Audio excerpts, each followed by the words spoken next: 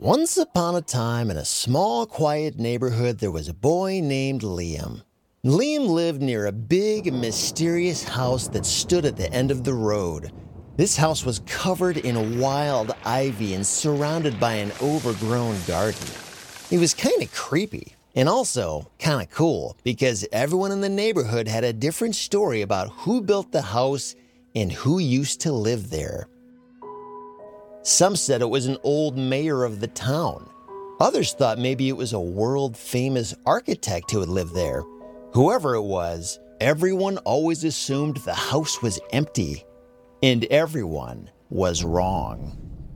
Even though the mansion hadn't been taken care of for a long time, the grandeur and the majesty of the house were hard not to notice, with detailed designs and giant pillars holding up the roof. Whoever built this house, whenever that was, must have spent a lot of time and effort on it because even when it was run down, it was still kind of beautiful.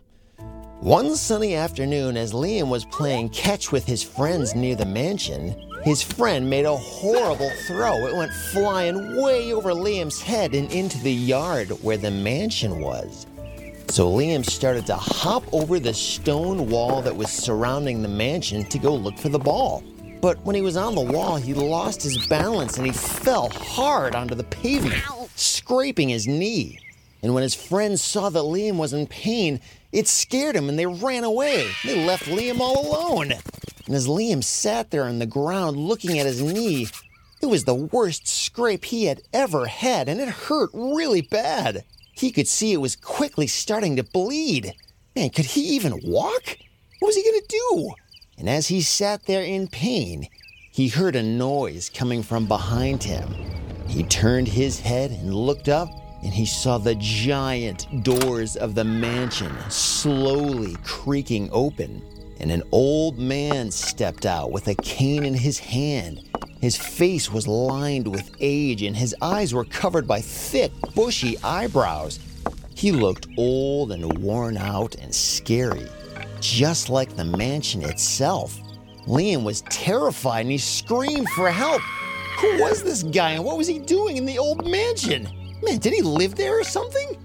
Maybe it wasn't abandoned after all. And to Liam's surprise, the old man approached gently. And he knelt beside Liam and took out a handkerchief from his pocket.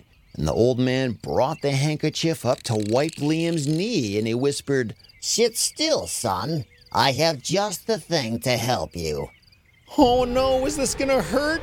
Liam gritted his teeth and held his breath as he watched the handkerchief wipe across his knee. But to his surprise, not only did it not hurt, but the pain disappeared completely. He looked down at his knee and he saw that the scrape was completely gone. It was like it never even happened. And the old man helped Liam stand and offered a comforting pat on his shoulder and said, "You have to watch out for the stone wall here, son. Once you cross over into my yard, anything is possible."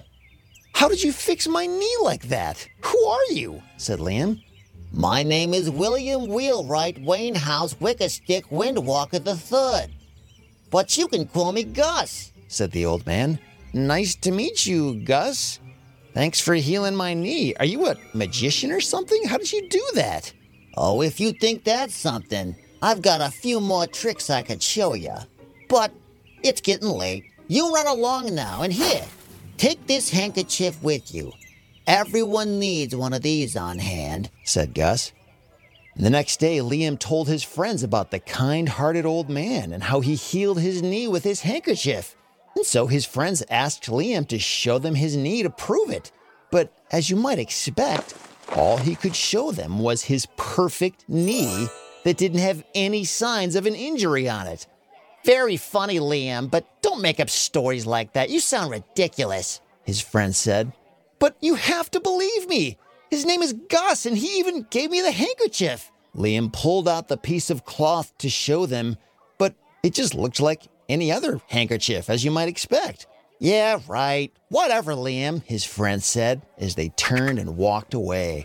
But Liam knew the truth. Beneath that scary exterior, there was a kind, caring soul living in the big house at the end of the road. And he wasn't just a kind old man. There was something bigger going on here. Much bigger than Liam even realized.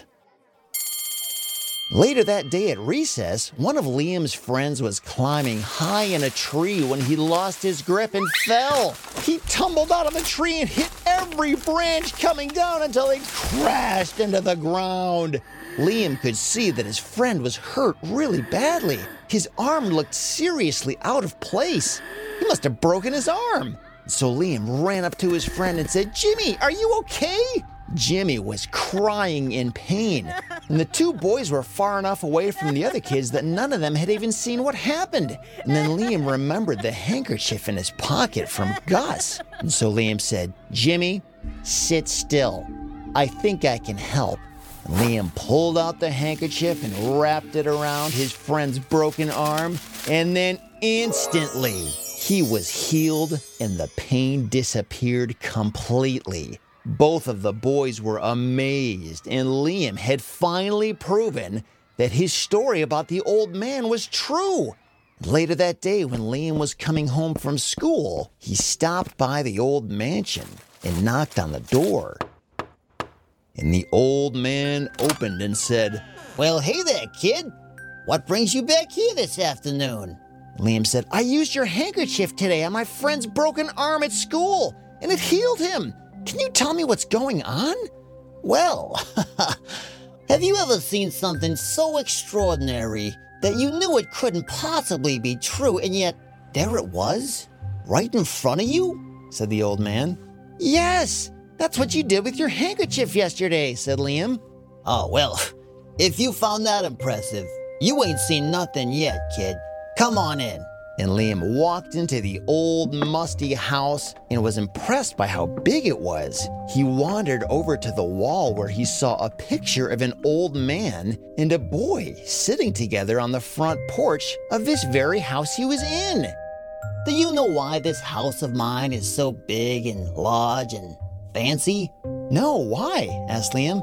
Because this house was once owned by my grandfather, as the old man pointed to the picture that Liam was staring at. That there is him and me, a long time ago. "You mean you're that little kid in the picture?" said Liam. Don't act so surprised. I was young too once, you know. My grandfather was a world-famous magician way back in his day. In fact, did you know that everything in this mansion is magical in one way or another? As soon as you pass over the stone wall and enter my yard, that's where everything starts to change. "Really?" Liam said. "Hey, that's right where I stumbled and hurt my knee yesterday." Exactly, said the old man.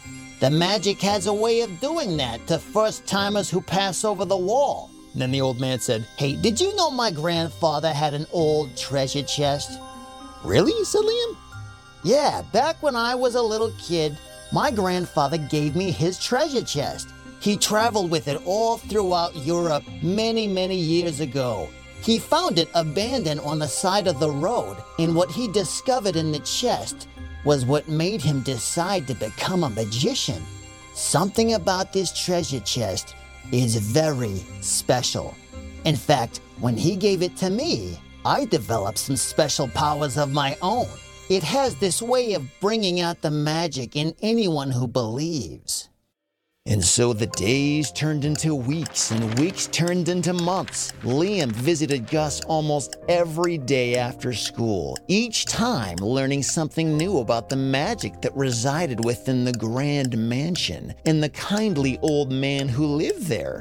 Gus had become more than a neighbor to Liam. He was now a mentor and a friend, and someone who made the ordinary world a little more special. And the crazy thing was, nobody else even knew Gus was living there. They thought the house was empty. Even when Liam tried to tell his friends, nobody believed him. And whenever Liam would invite Gus over to his house for dinner, Gus never seemed that interested in leaving the mansion. And one day, as the afternoon light started to cast long shadows on the neighborhood, Liam made his way to Gus's mansion as he usually did, but something was different that day. He hopped over the stone wall with ease, which was something he had become quite good at, but the usual noise of the creaking mansion door welcoming Liam was missing. The mansion stood eerily silent that day. Liam knocked on the door and he waited, and he knocked again, but there was nothing. No response from inside, and Gus was always home at this hour, always ready with a new magical tale or a demonstration of an odd, charming trick. Where could he have gone?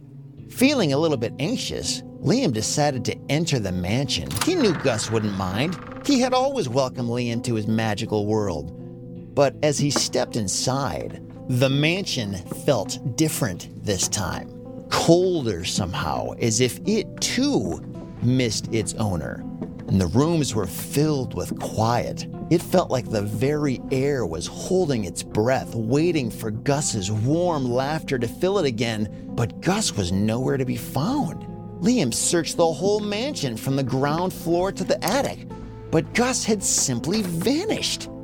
And then Liam remembered the treasure chest Gus had mentioned. He had never actually shown it to Liam, but he described where it was in the mansion. It was in a small room at the end of a long hallway on the second floor, a room that Gus had called his treasure room. And so Liam started looking around and he found that room pretty easily, and the door was slightly open as if it was waiting for him. Liam pushed the door open and he found himself standing in a room that was filled with all kinds of objects, each one stranger and more fascinating than the last. And right there, in the middle of the room, was the chest. It was old, very old, but it maintained a sort of grandness that only something with a great history could possess. Liam approached it with a sense of reverence, slowly lifting the heavy lid. And inside the chest was a small piece of paper. It was a note, and in Gus's handwriting it said, Dear Liam, if you're reading this, it means I've left to go on a trip and I'm not sure when I'm going to be back. The magic is calling me somewhere you can't go.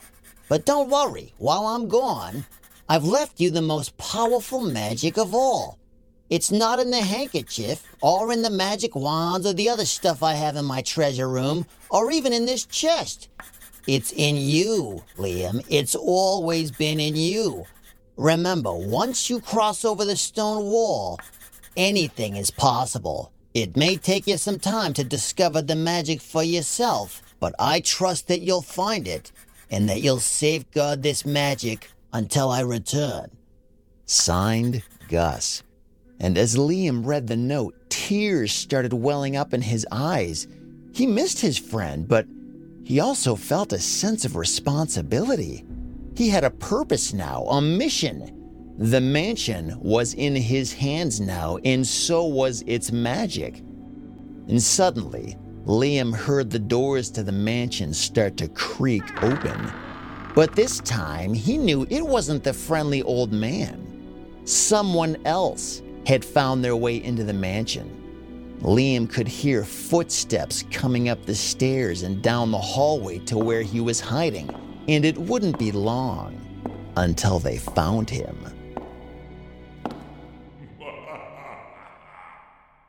But that's a story for another day.